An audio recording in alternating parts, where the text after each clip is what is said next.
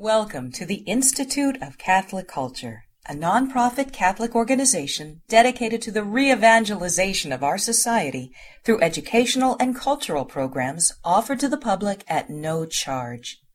This and other presentations, hundreds of hours of audio, are available for free on our website, www.instituteofcatholicculture.org. There you can listen to or download educational programs related to all aspects of our divine faith, and you can review our schedule of upcoming events. We hope you can join us in person. The handout reference during this presentation is available for download on the audio section of our website. Let's begin in prayer, and Andy's going to introduce our wonderful teacher tonight. Blessed is our God at all times, both now and ever, and unto ages of ages. Amen. O Master who loves mankind, illuminate our hearts with the pure light of your divine knowledge and open the eyes of our mind to understand the teachings of your holy scriptures. Instill in us also the fear of your blessed commandments, that overcoming all carnal desires we may enter upon a spiritual life, understanding and acting in all things according to your holy will. For you are the enlightenment of our souls and bodies, O Christ God, and to you we give glory, together with your eternal Father and your all-holy, gracious, and life-giving Spirit, both now and ever, and unto ages of ages. Amen. In the name of the Father, and of the Son, and of the Holy Spirit. Amen. Andy, the mic is yours.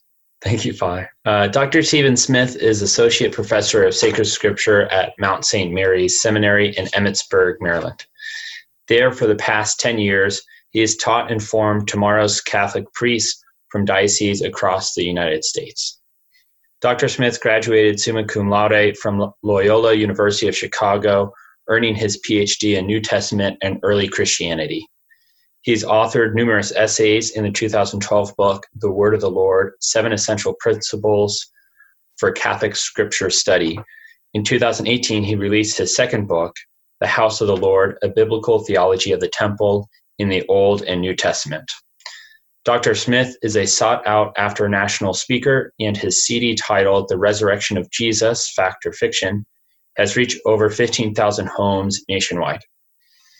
An array of other biblical topics are available on CD through his website, thegodwhospeaks.com, as well as at live events like this. He and his wife, Elizabeth, a cancer survivor, were married in 2000 and have 2 daughters, Isabel Marie and Olivia Marie. Please join me in welcoming Professor Stephen Smith. Welcome, Dr. Smith. Thank you, Father. Good to be back as always. Thank you, Andy. It's always exciting. It's always a highlight of my month, of my week, whenever I'm at the Institute, because I know, frankly, that my own hard work and labors yield many blessings, not because of me, but because I know there's a spirit of prayer, there's a spirit of community, and there's also a spirit of rolling up our sleeves and doing some joyous hard work and joyous, but definitely hard work, because we have a lot to get to in the next couple of weeks. So let's get started, shall we? So this series, as you know, is called As Moses Has Written, Mosaic Authorship and the so-called Documentary Hypothesis. Now, if I were with you in person, I would say, ask for a show of hands, how many people have heard of the Documentary Hypothesis? Because I know that this is a pretty informed audience, I know that a good majority of you have at least heard this term or have some familiarity with it. But I want to assure you that whether you're just coming to this topic a little bit blind, not really knowing about the particulars, or if you've had questions about this for some time, we are going to do some great good over the next couple of weeks, not only to help you understand the question of who wrote the Pentateuch, and by the Pentateuch, of course, I mean the 5 books of Moses, right? Let's say them together. Genesis, Exodus, Leviticus, Numbers, and Deuteronomy. These are called the Pentateuch. 5 scrolls is what that means. These are the books of Moses. And why we're doing this series, at least from my perspective, is to get some clarity on what Catholic biblical study looks like and what does the church teach on this critical question. But maybe you're saying to yourself, well, I'm interested, and you're an enthusiastic teacher, and I'm going along for the ride, but I don't really care who wrote, the Pentateuch, whether it was Moses or whether it was someone else. And I've heard that from time to time. I overheard a couple of seminarians, not at Mount St. Mary's, but I overheard a couple of seminarians saying one time, and one guy said, I don't really care whether it was like the JEDP or Moses. All I know is God word, and that's all that matters. And that's fine as far as it goes. But I believe that we can go further than that, and we should. And the Institute, I know, is filled with many, many people that are passionate to go further into their Catholic faith. And this is, I assure you, a question that really matters. Think about it. If we don't have confidence in the scriptures that give us the story of creation and the fall of our first parents, Adam and Eve, of original sin, right? If we don't and that's just the book of Genesis, the opening chapters. If we don't know our way around talking to people, let alone believing ourselves, who wrote that, and can we have confidence in it, and why, and what's the history, what's the story there, why has this come under some suspicion in modernity, and how can we as Catholics respond, right, with charity, but also with clarity? Those are my two favorites, charity and clarity. And that's what I hope for you to get out of this study. So let's dive in. Let's go right to the New Testament, shall we? And I want to take you right to the Emmaus Road. That would be in Luke chapter 24. So if you'd open up with me to the Gospel of Luke chapter 24. And while you're turning there, I want to thank Andy. He's always great to work with. He's a gentleman, and I always throw him all sorts of logistical nightmares, and he handles them with aplomb. But he was great in getting together, as Father said, a very nice handout. So if some of you, like to do the multi-screen, multitasking, I'm going to be walking through this outline with you. But if you don't like doing that, don't worry. Just follow along, read the scriptures, think, and be open, and then you have the document to go back to later, okay? Well, let's start with Jesus. So here we are in one of his resurrection appearances, right? The so-called Emmaus Road. I'm not going to read the whole passage. You can read that later, but let me take you right into the key text where he begins to reveal his identity. It's ultimately something that is revealed, right, in the Eucharist. But here it begins to unfold for the disciples that he talks to. So let's pick it up at verse 25, again, of Luke 24. And Jesus says, "O foolish men, and slow of heart to believe all that the prophets had spoken. Was it not necessary that the Christ should suffer these things and enter into his glory?" Now, just before I read the next key sentence, I would ask you to keep in mind that Jesus' use of the word prophet, in Hebrew it's navi or navim, prophets, is a little bit more broad than we tend to think of it. We tend to think of, when I say prophets, you probably think of Isaiah, right? Or maybe Jeremiah or Daniel or the 12 minor prophets, right? Hosea and all the others. But he means in a broader sense, because in Judaism at his time, the writers of the Old Testament, including Moses, were considered prophets. Right? So to talk more about prophecy another time, we'll set that aside. But so already he's gearing us into what he wants to say next when he says the prophets, what the prophets have spoken. Okay, here we go. Verse 27, St. Luke says this, "And beginning with Moses and all the prophets." Did you catch that? From the standpoint of Jesus and the standpoint of the apostles, Moses is a prophet, right? He speaks forth the word of God. Beginning with Moses and all the prophets, he, Jesus, the risen Jesus, interpreted to them in all the scriptures the things concerning himself. In other words, I like to say they went on the greatest Bible study ever, right, with the risen Lord, as he opened up the scriptures from Genesis 1:1. In the beginning, God created the heavens and the earth, and explained himself in all those mysterious ways. Now, this ought to give us pause. To go back to my illustration of the two seminaries, I don't think they had, any bad intentions, but I want us to rise up to a higher level of study here tonight and say this does matter, because our risen Lord, when he was communicating and conveying himself to the apostles and to these disciples, goes all the way back to Moses and says, if you want to understand me, you have to go back to the Old Testament. You have to go back to the beginning of the Old Testament, where we get the primary story, which is the Pentateuch. All right, and then just one other verse, and that's in the same chapter, verse 44. Okay, so look at this one. Jesus said to them, "These are my words, which I spoke to you while I was still with you, that everything written about me in the law of Moses and the prophets and the Psalms must be fulfilled. Then it says, then he went on to open up their minds to the scriptures. We actually get here, and Father's right, I do teach this same material, just as we're doing now, to my seminarians. And with this verse, I would underscore everything that I just said earlier in the chapter, but I would add an additional point just for your edification, and that is that Jesus is here identifying the three parts of the Hebrew canon. Can you hear them and what he said? Let me read the sentence again. These are my words which I spoke to you, which was when I was still with you. That means prior to, right, his crucifixion, death, and resurrection. So in his earthly and public ministry, right? On the Mount of Beatitudes and all the other places, in his parables, right? In his teaching ministry. That everything that was written about me in the law of Moses, the prophets, and the Psalms. So why does he say the Psalms? Well, when I talk about the canon with my seminarians, I explain to them that these are really the three parts of the Old Testament for Jews. We have the law of Moses, or the Torah, right? Say that with me, Torah, which means law or laws. And then we have the prophets, and the Hebrew word is Nevi'im.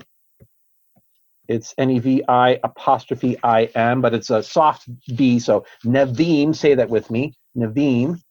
And Nevi'im means simply in Hebrew prophet, or the plural im ending is prophets. And then the writings is the Ketuvim, K-E-T-H-U-B apostrophe I-M, say that with me, Ketuvim.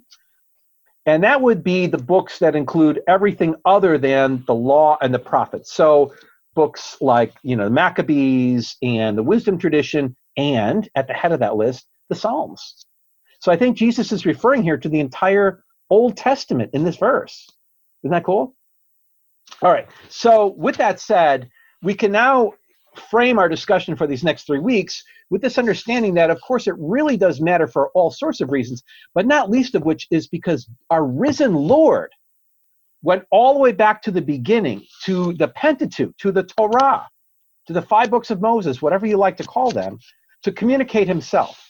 And if he did that, they must be, from a Christian perspective, very, very important. Of course, we know that they are.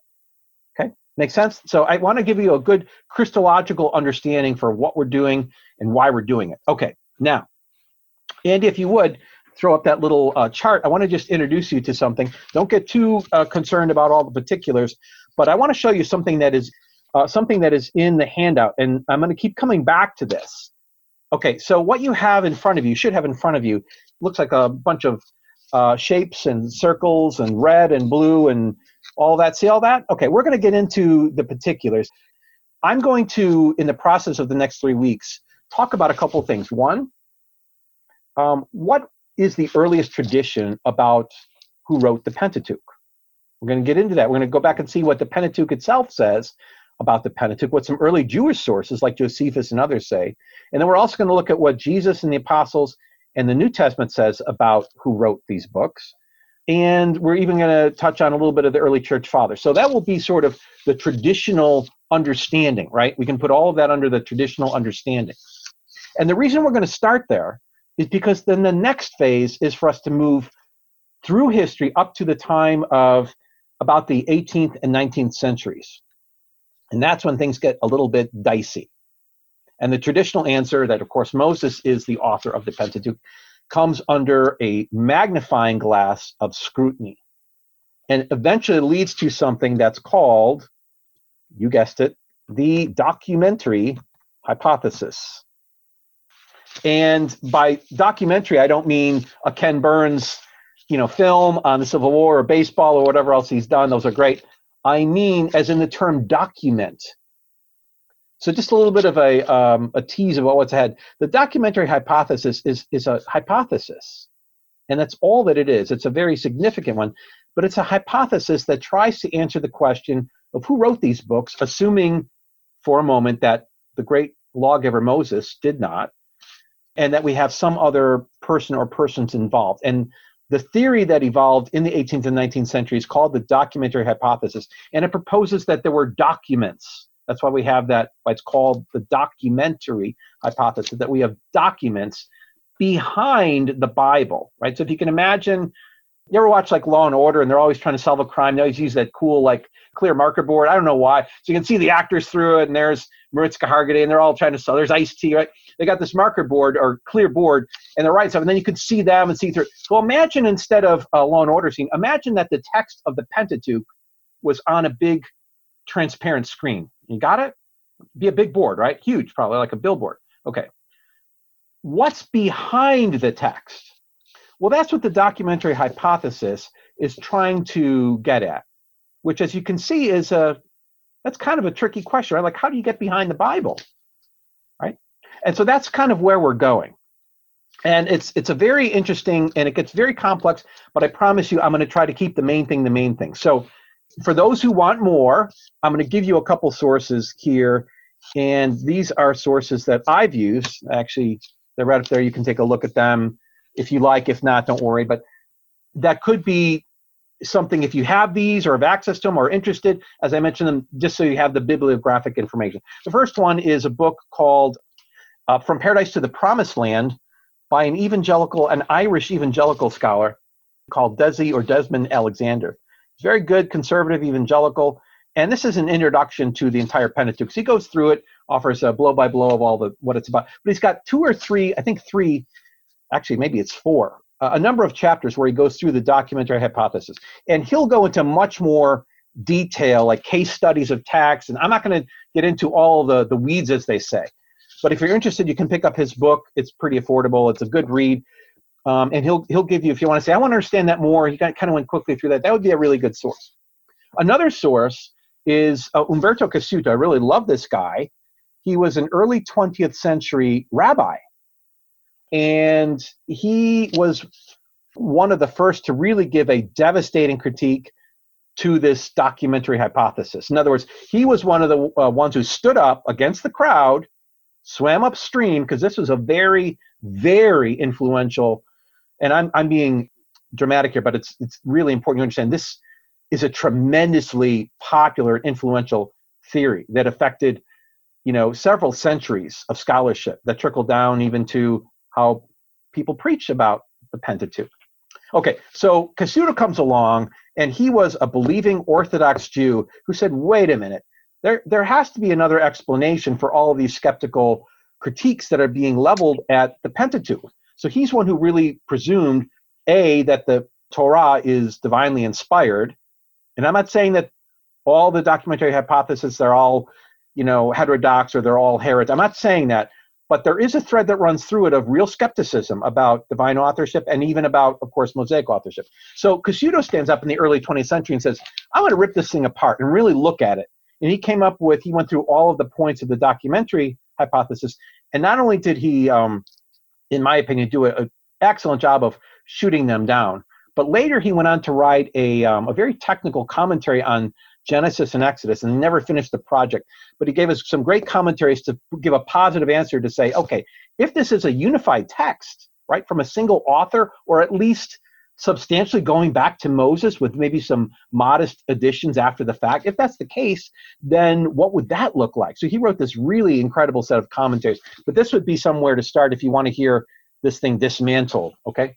And then last but not least, and this is the one I really want to recommend before we then dive in, have you guys heard about this brand new introduction to the Old Testament by two friends of mine? I was just with one of them last week, Brant Pitre and John Bergsma. You may know those names. I know a lot of you know Brant Pitre. Hopefully you also know John Bergsma, Bergsma. Well, they were, for the last 10 years, have been working on this, which is a 1,000-page introduction, a Catholic introduction to the Old Testament, and it's great. I'm even quote from it later. But they have a nice, and probably of all those three sources, probably the most useful for you, I think, explanation and discussion of what I'm going to talk about. And so that in particular would be a great, and for all sorts of reasons, it's great to have a introduction to the Old Testament. So it'll give you much more than some insights on the documentary hypothesis, help you understand the prophets and the wisdom of Solomon, everything else. So put that on your wish list for Christmas, if not sooner. Okay. All right. So where to begin? Well, to start with, I realized as I was driving to my office tonight that many of us may not have real clarity on what we might call the dating of some major events in the Old Testament period. And now sometimes that's sounds kind of boring or dry, but I want to give you 5 dates. I'm going to write them in the commentary. You may want to write them on your notes or keep them. When I teach, I really don't do a lot of date stuff. I just find it's less useful. It's in a book, but a lot of us don't have the books. I want to at least give you 5 that I think are really key to hang on to, okay? Because a lot of times people don't even know, like, when was the lifetime of Moses, right? So if we're saying it was written after, like, it's helpful to know when was the lifetime of Moses. So let me give you 5 key dates. Okay, ready? Number 1, and this is not on the outline, so you may want to write these down. Number 1, let's go back to before Moses and talk about Abraham. Abraham lived for 175 years, according to the text of Genesis. But to simplify it, we could say that the lifetime of Abraham is approximately in the 1800s BC, right? Second millennium, 1800s BC. That's where we're going to start. We're not going to go back before to Noah or creation. Let's just start there, right?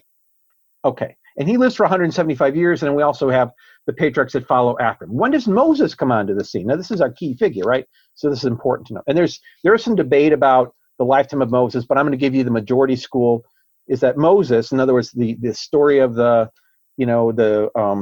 book of Exodus and the Passover and the giving of the law, Mount Sinai, all of that, the lifetime of Moses and those events is approximately 1400 BC. Okay, so now we're moving up, but we're still 1,400 years prior to the time of Christ. Okay, that's the second one. 3 is David. This one always gets me. I always expect my seminaries to know this one, and I ask them, when was the lifetime of David? And for some reason, it befuddles people, but it's a real easy one to remember. It's 1000 BC is generally here, right? Is the time we're talking about of David. And then Solomon, of course, his son and successor to the throne, is just after him, so in the 900s there, right? So also we get the building of the temple and the beginning of the monarchy at this time, just to give you kind of the main spectrum here, right? Okay, now these next ones may be less familiar, but they're no less important, okay? So number 4, let's call it the Assyrian invasion, and by that, we're talking about the empire known as the Assyrian Empire, that came in. A lot of you know this, because I know you know your Bible pretty well. And it's described in various books, the Book of Kings and other Psalms it's alluded to. But it's when this major world empire came through the Levant, or the Fertile Crescent, or ancient Israel, and they were able to capture and plunder the northern 10 tribes of Israel. They were not successful in getting Jerusalem. And part of that is due to the efforts, divine intervention, of course, with the Holy Spirit, but also King Hezekiah. And so that's also told in the Book of Kings. But that happened in 722. It actually technically 701 to 722. But just remember kind of, okay, the 700s there, okay? The last dates to give you is the Babylonian captivity, also known as the exile, right? Not to be confused with the Exodus. That's earlier, right? With Moses out of Egypt. We're talking now about the exile into Babylon. And this is actually a range of dates. It's the 500s, but it occurred in 587 BC, and it ended a generation later in 539 BC. And you may not need to know the particulars to follow everything that's going to happen, but I think if you at least have these in your notes, when I'm moving through things, you'll be, oh, I got you, okay.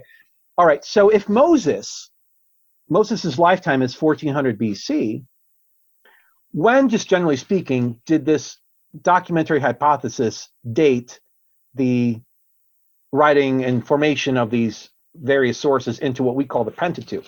Because they're assuming it wasn't by Moses, it happened like evolution over about 5 centuries.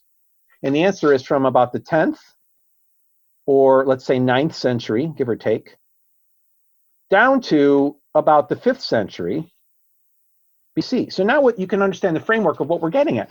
What this documentary hypothesis is going to say then is that what we call the books of Moses were not written by Moses or even in his lifetime, which would be the 1400s, right? Not even close to it.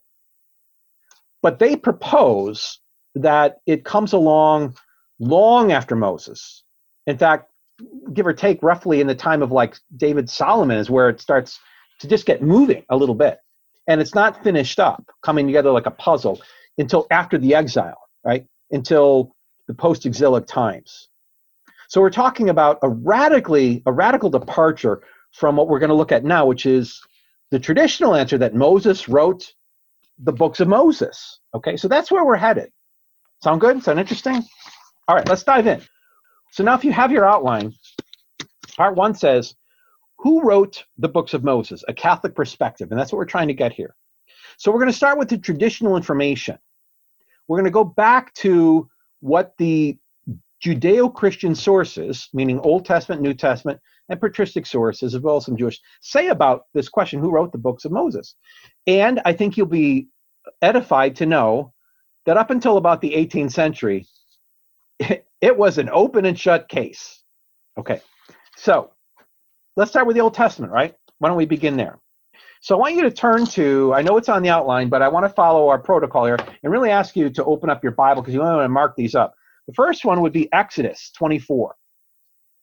And I have so many, it's so great to be with you guys once again. I have so many scriptures to share with you that it's impossible for me to read every one that's in this outline. So you'll see that I read some and don't read others. And that's why one of the reasons I like an outline is I'll say there's more and you can go look at them for further amplification. Okay, but just to start here, here's what it says.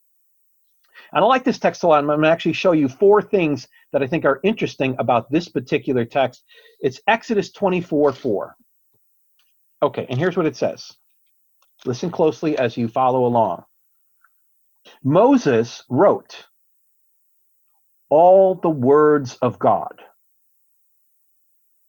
Now, just pause there. Technically, a prophet does not have to write anything. Can you think of a prophet in the Old Testament who didn't write a book? I can think of a couple biggies. What about, they both begin with E? You got it, Elijah and Elisha, right?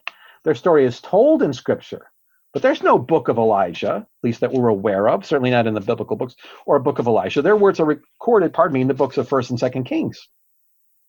So they're known as non-writing prophets. So in saying that Moses is a prophet, which Jesus told us, right? That doesn't mean that he had to write anything. It only means that he's anointed by God to speak forth God's words.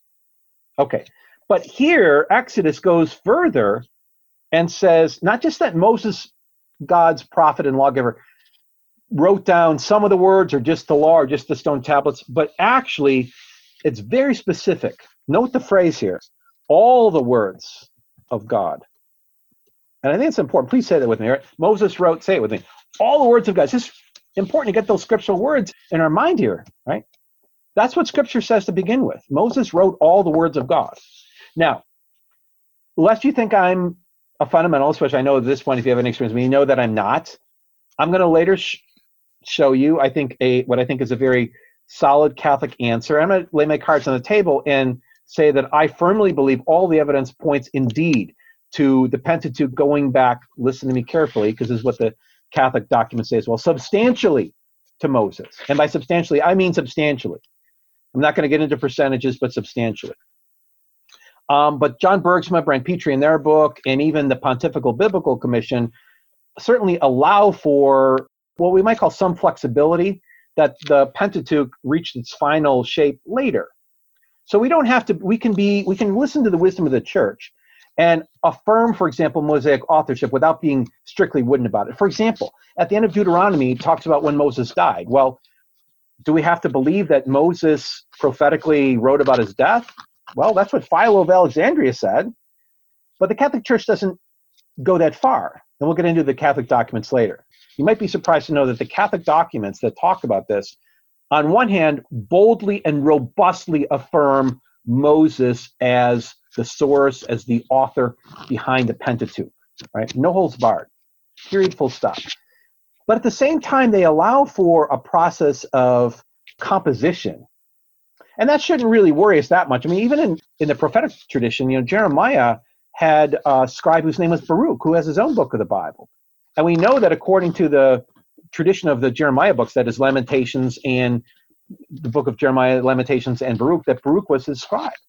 We also know that Paul dictated some of his texts when he couldn't apparently see well to others who, so he wrote in his own hand. So even in Scripture, there's this idea of a source using another source. And the Catholic documents will go further to even allow that there was some, and I want to underscore this word, modest development. Okay? All right, so we'll get into that.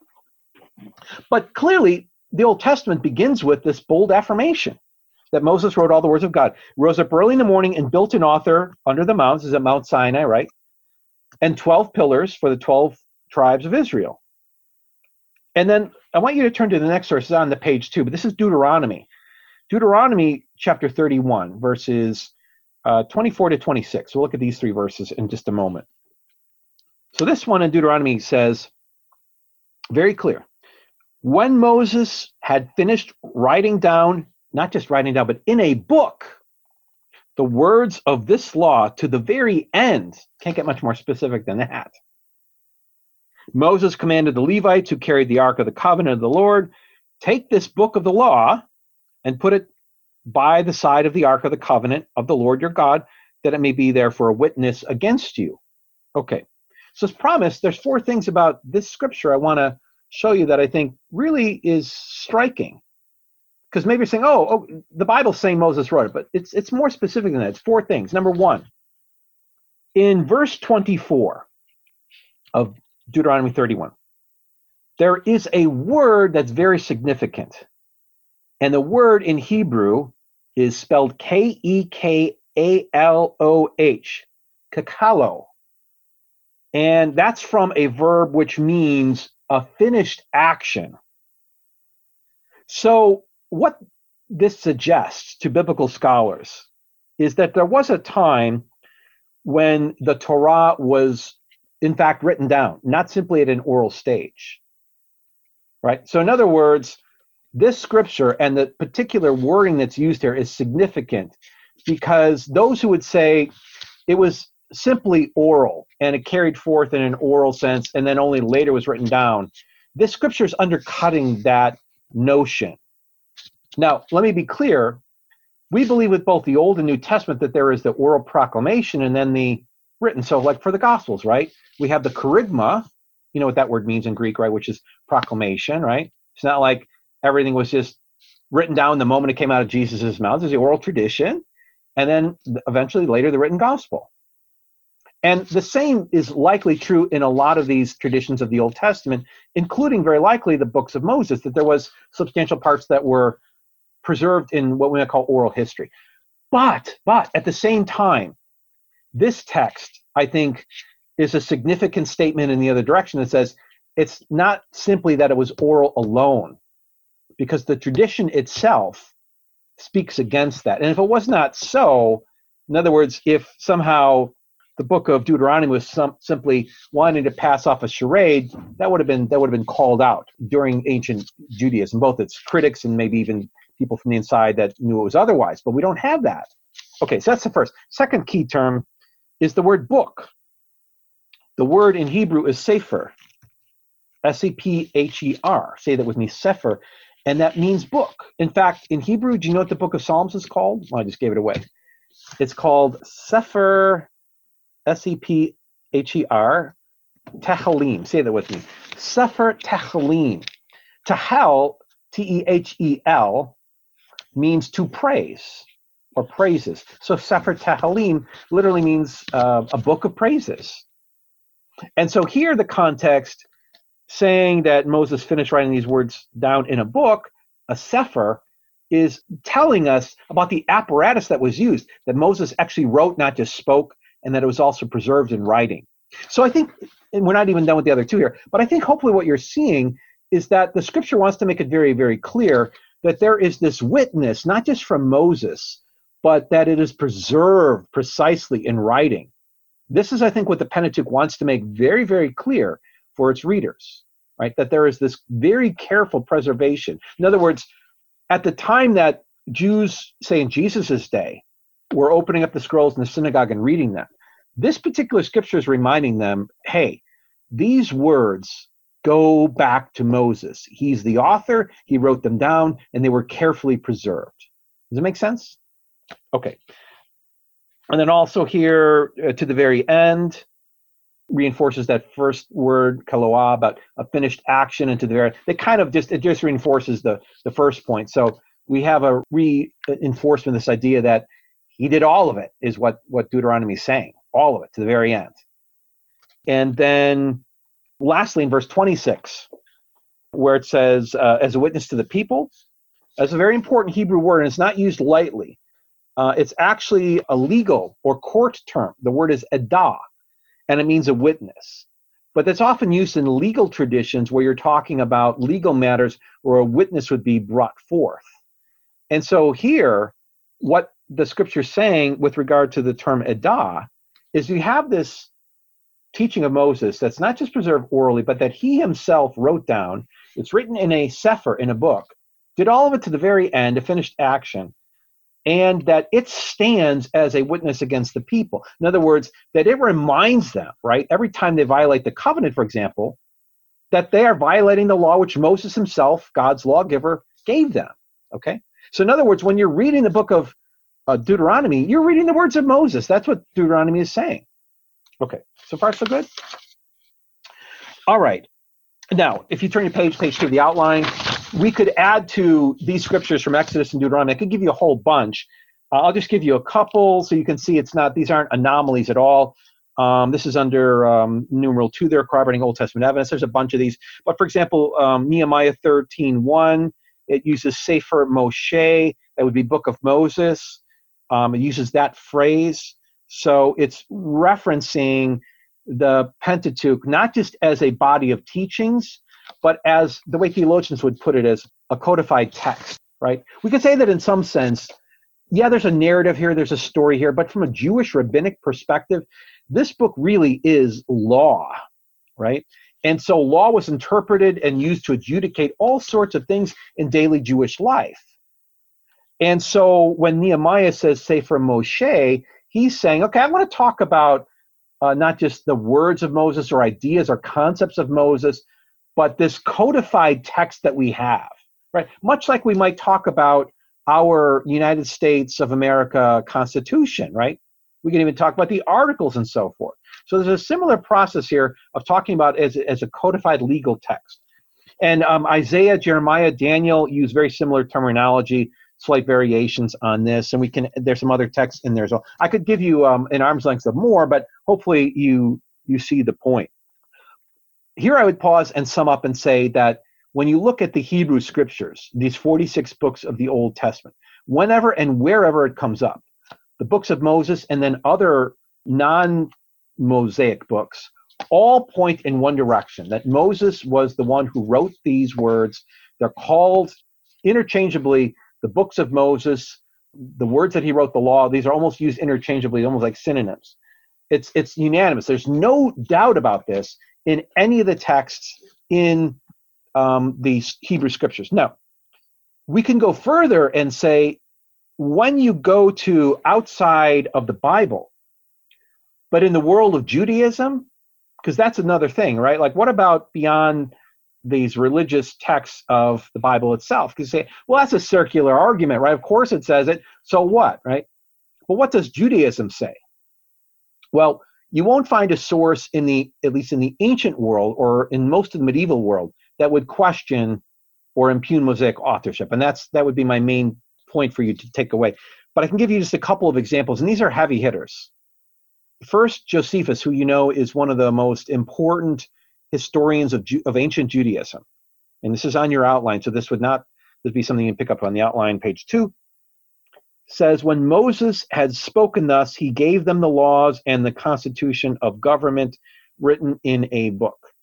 And that's kind of saying what I've just been summing up, that what we have in the corpus of work that we call the Pentateuch, or books of Moses, is that definitive, final form of the law that goes back to Moses himself. So basically, just a full-throated affirmation that what we're dealing with in these books are none other than the words that Moses spoke and himself wrote down or supervised seeing written down, okay?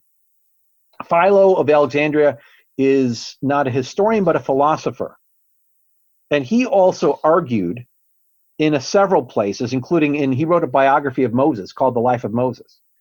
And in one part of that book, he says that Moses even wrote a prophetic account of his death. And that refers to, you can look it up on your own, Deuteronomy 34:7, it's very end of the book of Deuteronomy, where it talks about Moses' own death. So Philo goes all in. He's like, yeah, I mean, he even prophesied about his death, right?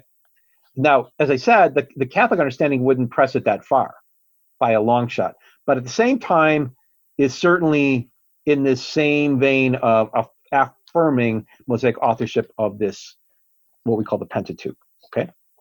And there's certainly other voices that come along. The Babylonian Talmud, which is a major interpretive tradition, the rabbis and doctors of Israel, and various texts that you could draw up, all point in that same direction. And over again, you can't find a source that will say, no, Moses only spoke them but didn't write them, or that Moses, or you don't even get something like, well, Joshua did it. You don't even get that. It's just a full-throated, unequivocal affirmation of Mosaic authorship. Okay, so let's move to the New Testament, shall we? Now, here, what you find is that throughout the Gospels, and in fact, throughout the New Testament, Moses is in fact quoted time and again, either by the evangelists or sometimes in the mouth of Jesus, as the author and source of the Torah. Let's turn to a couple and look at these. If you would turn with me to Matthew chapter 22. And here it'd be verse 24. And this is also what's known as the Olivet Discourse, Jesus' last of 5 discourses in the book of Matthew. Matthew 22, verse 24. The same day, the Sadducees, it says, came to him, to Jesus, who say that there is no resurrection. That's a whole other topic. And they asked him a question, teacher, Moses said if a man dies having no children, his brother must marry a widow. And he goes on and tells that story. And so in this text, the Sadducees are basically quoting Deuteronomy 25, verse 5. And there you say that simply the point is that they assert not just that it's the Torah, which they could say, the law, that was just simply one of the Torah, but they call it the book of Moses. Let me give you some others. This one is interesting, and this next one actually is in Jesus' mouth. It's in John's Gospel. I'm kind of torn between, I want to give you a lot, but I don't want to like redundancy. I'm like, you have to take my word. I can go down a list, and they're all going to give you different examples. So they're on your list, and I'll give them to you so you can look them up yourself. But this next one's from John 7, verse 21. Let's start there. Jesus answered them and said, I did one deed, and you all marvel at it. Moses gave you circumcision, and you circumcise a man upon the Sabbath. So he's teaching here about the Sabbath. And again, he doesn't simply talk about what the law says, which he could have done, but quotes Moses. Luke chapter 20 and verse 37. Here Jesus is in this debate about the resurrection, right, with the Sadducees who didn't believe in it.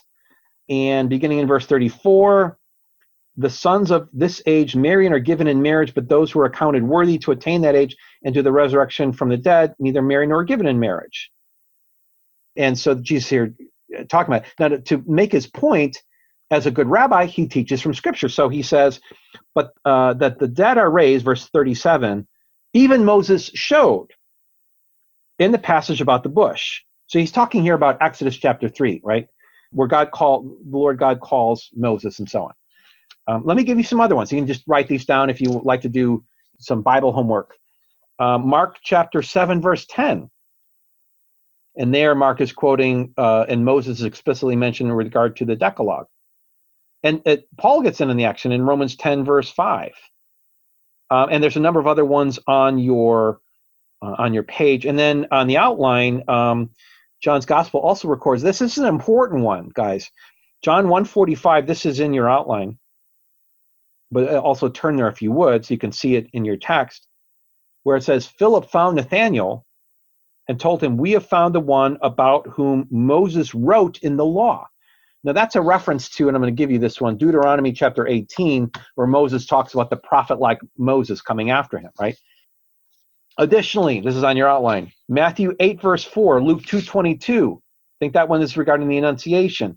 John 5, verse 46, we looked at that one. Acts 3:22, Romans 10:5, which I gave you, Hebrews 7:14, and the list could go on. So in all these scriptures and more in the New Testament, it's very clear that they echo the Jewish tradition, which shouldn't surprise us, right? But the point still needs to be made that when you look at both the Old Testament and the New Testament tradition, as well as ancient Judaism, you have a full-throated affirmation that Moses is the individual responsible for these books, and not just in some loosey-goosey sense, but actually wrote them down. And then, as I show in the outline, and I didn't give you these actual texts because the outline would just grow and grow and grow, but let me just give you some of the people that give full-throated affirmations in the early church. Justin Martyr, in his first apology and in his dialogue with Trypho, does similar things as the New Testament.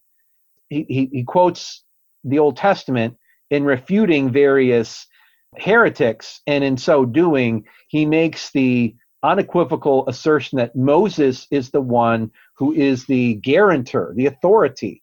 See, in Judaism, you don't have a canon of the Old Testament even at the time of Jesus. It's coming together. We can see that from the Emmaus Road piece that we saw, right?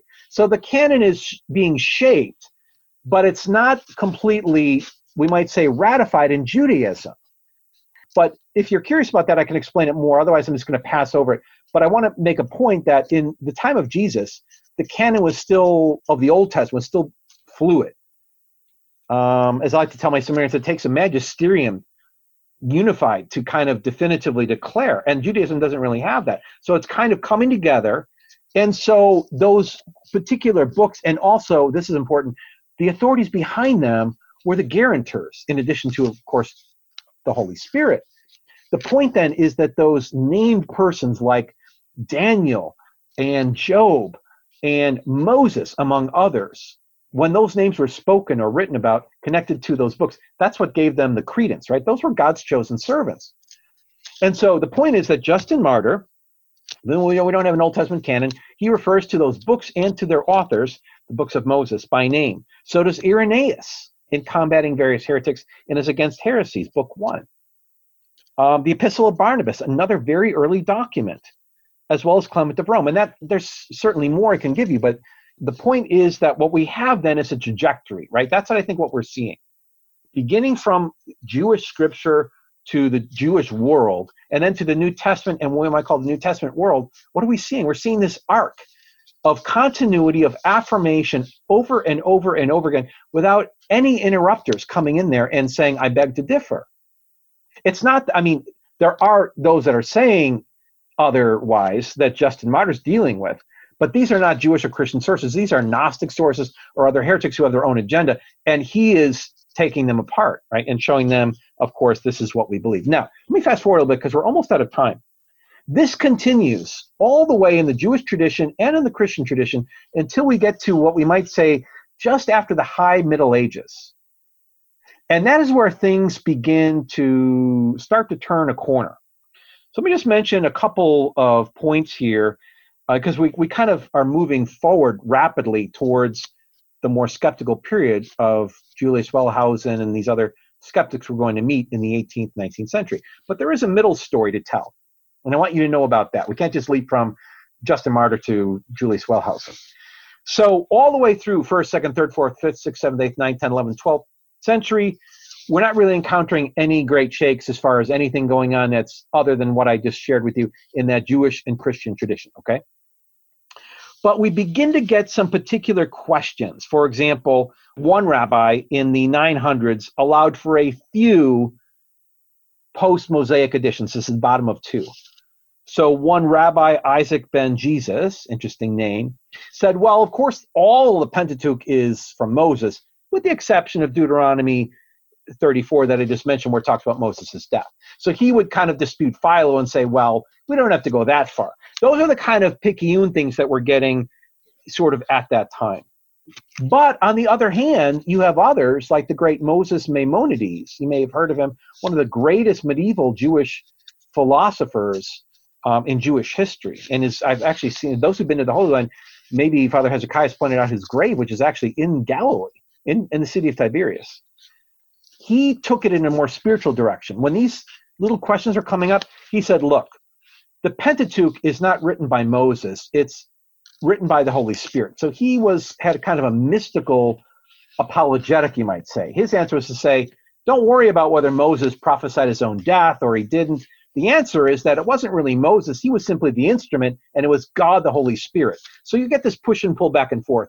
But even so, the point would be up until we get until about the 17th century, what is intact without any bumps or bruises is what we've just reviewed, is that the Old Testament Jewish tradition, New Testament, early church fathers, medieval fathers, as well as medieval Judaism, all the way up until at least about the 10th century, you don't have a single voice doubting. And then you get a little bit of quibbling, but that's about all you have. But next week, we're going to see how a bomb goes off, beginning with a number of figures and leading up to this German Julius Wellhausen, who you're going to learn more about. So what I would ask you to do for next week, if you can, is number one, be praying that God would continue to lead and guide our study together. Talk about it with one another. You can begin working through some of these questions together. Use the outline, look up the scriptures, mark up your Bible.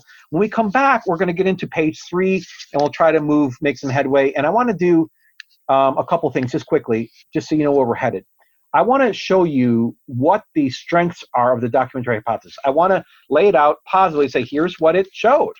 All right? And I don't want to just throw it under the bus and be that kind of guy. I want to show you it is a substantial, very complex theory about which almost a whole shelf in a library has been written, right? A giant shelf. And so I want to show you in simple ways, what did it say and what did it begin to tell us might be going on. Okay. Then in our third week, or somewhere between second and third week, we'll critique that theory. And that's where we're going to spend our last bits of time, is talking about how this theory has not by any means destroyed Mosaic authorship. It's raised good questions, but we have fantastic answers, and I think you're going to really enjoy them. We're going to use that little visual that Andy showed much more next week, so hang on to the outline. And guys, we're just getting warmed up, as Al Pacino said in Scent of a Woman. We've got much more to go, and whatever questions you have at this point, I think will become much clearer by the time we're all done next week and the week after. I can't wait to come back with you and continue.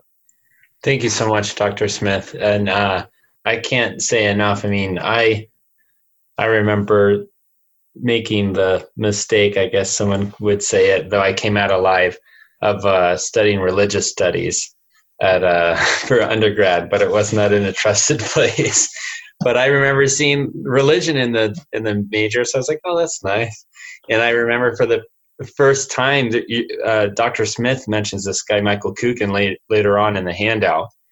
And I remember taking, some kind of course on like Intro to the Old Testament, something like that. And the professor handing us this book saying, go read the first couple of chapters. And I remember reading and being like, what is going on? You got to realize that a lot of these people are going into college and they don't have any kind of formation in this. And what Dr. Smith is going to be laying out in more detail next week, it may be the first time anyone hears anything in detail about the Old Testament. So all of a sudden you're like, whoa, but this is pretty detailed, so it's probably got to be legit. You get really confused. Just a very quick rebuttal to that. I'm so glad you brought that up, not to target Coogan and put a target in his back, but in the secular books, and there's many of them out there, and that's why I'm so happy about Petrie and Bergsma, their book, because it's a really sound Catholic introduction. There's probably 10 or 20 or more of these kind of secular approaches to the Bible. Now, I hope you all learned a lot tonight, but even if some of this was just review and gave you the addresses of scriptures to point to these things, the reason I wanted to start here is because a lot of those books, they don't even mention this. You got to go dig around and find it for yourself. Some of the books I've seen give a paragraph at most, and they say, well, of course, the traditional answer is Moses. But they don't even really show you the depth of it that I've tried to show you in the last 40 minutes or so. And the reason I wanted to start there is to lay a very solid foundation. But we're going to critique the theory.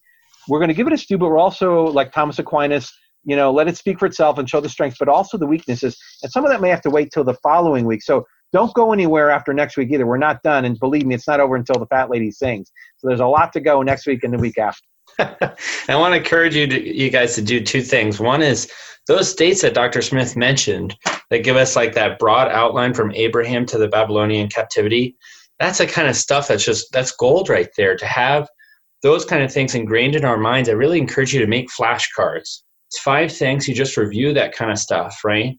Because it's so important for us to have these key dates. Otherwise, whenever you hear a date, it doesn't mean anything because you have no point of reference.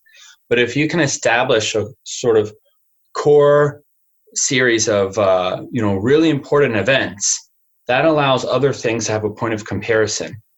But that kind of stuff's really good to memorize. If I can put in one last pitch briefly, just for a moment for next week, I was talking with a seminarian once, and he had read some book by a Catholic theologian in the 50s or 60s. I mean, a lot of this got picked up in the 50s, 60s, and a lot of people just repeated, it's documentary hypothesis. So he read it in a book, and it was a Catholic book, and it wasn't a bad book. But the author of that book did not really do that seminarian any justice, because he explained, what these sources are, but he never got to the roots, which we're going to do, of why some of this documentary hypothesis is so deadly. Let me just give my cards a little bit away.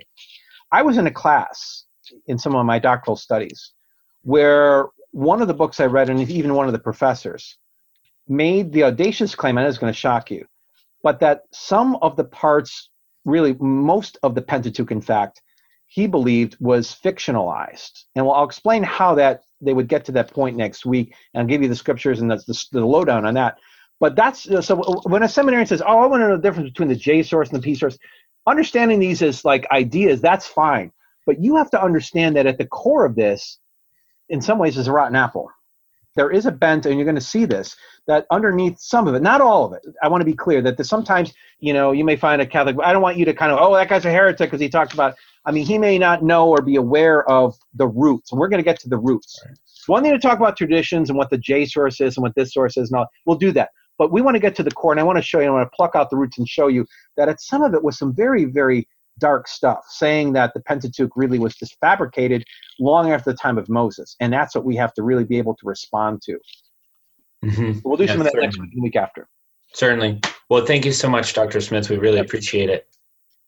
We hope you enjoyed this presentation from the Institute of Catholic Culture.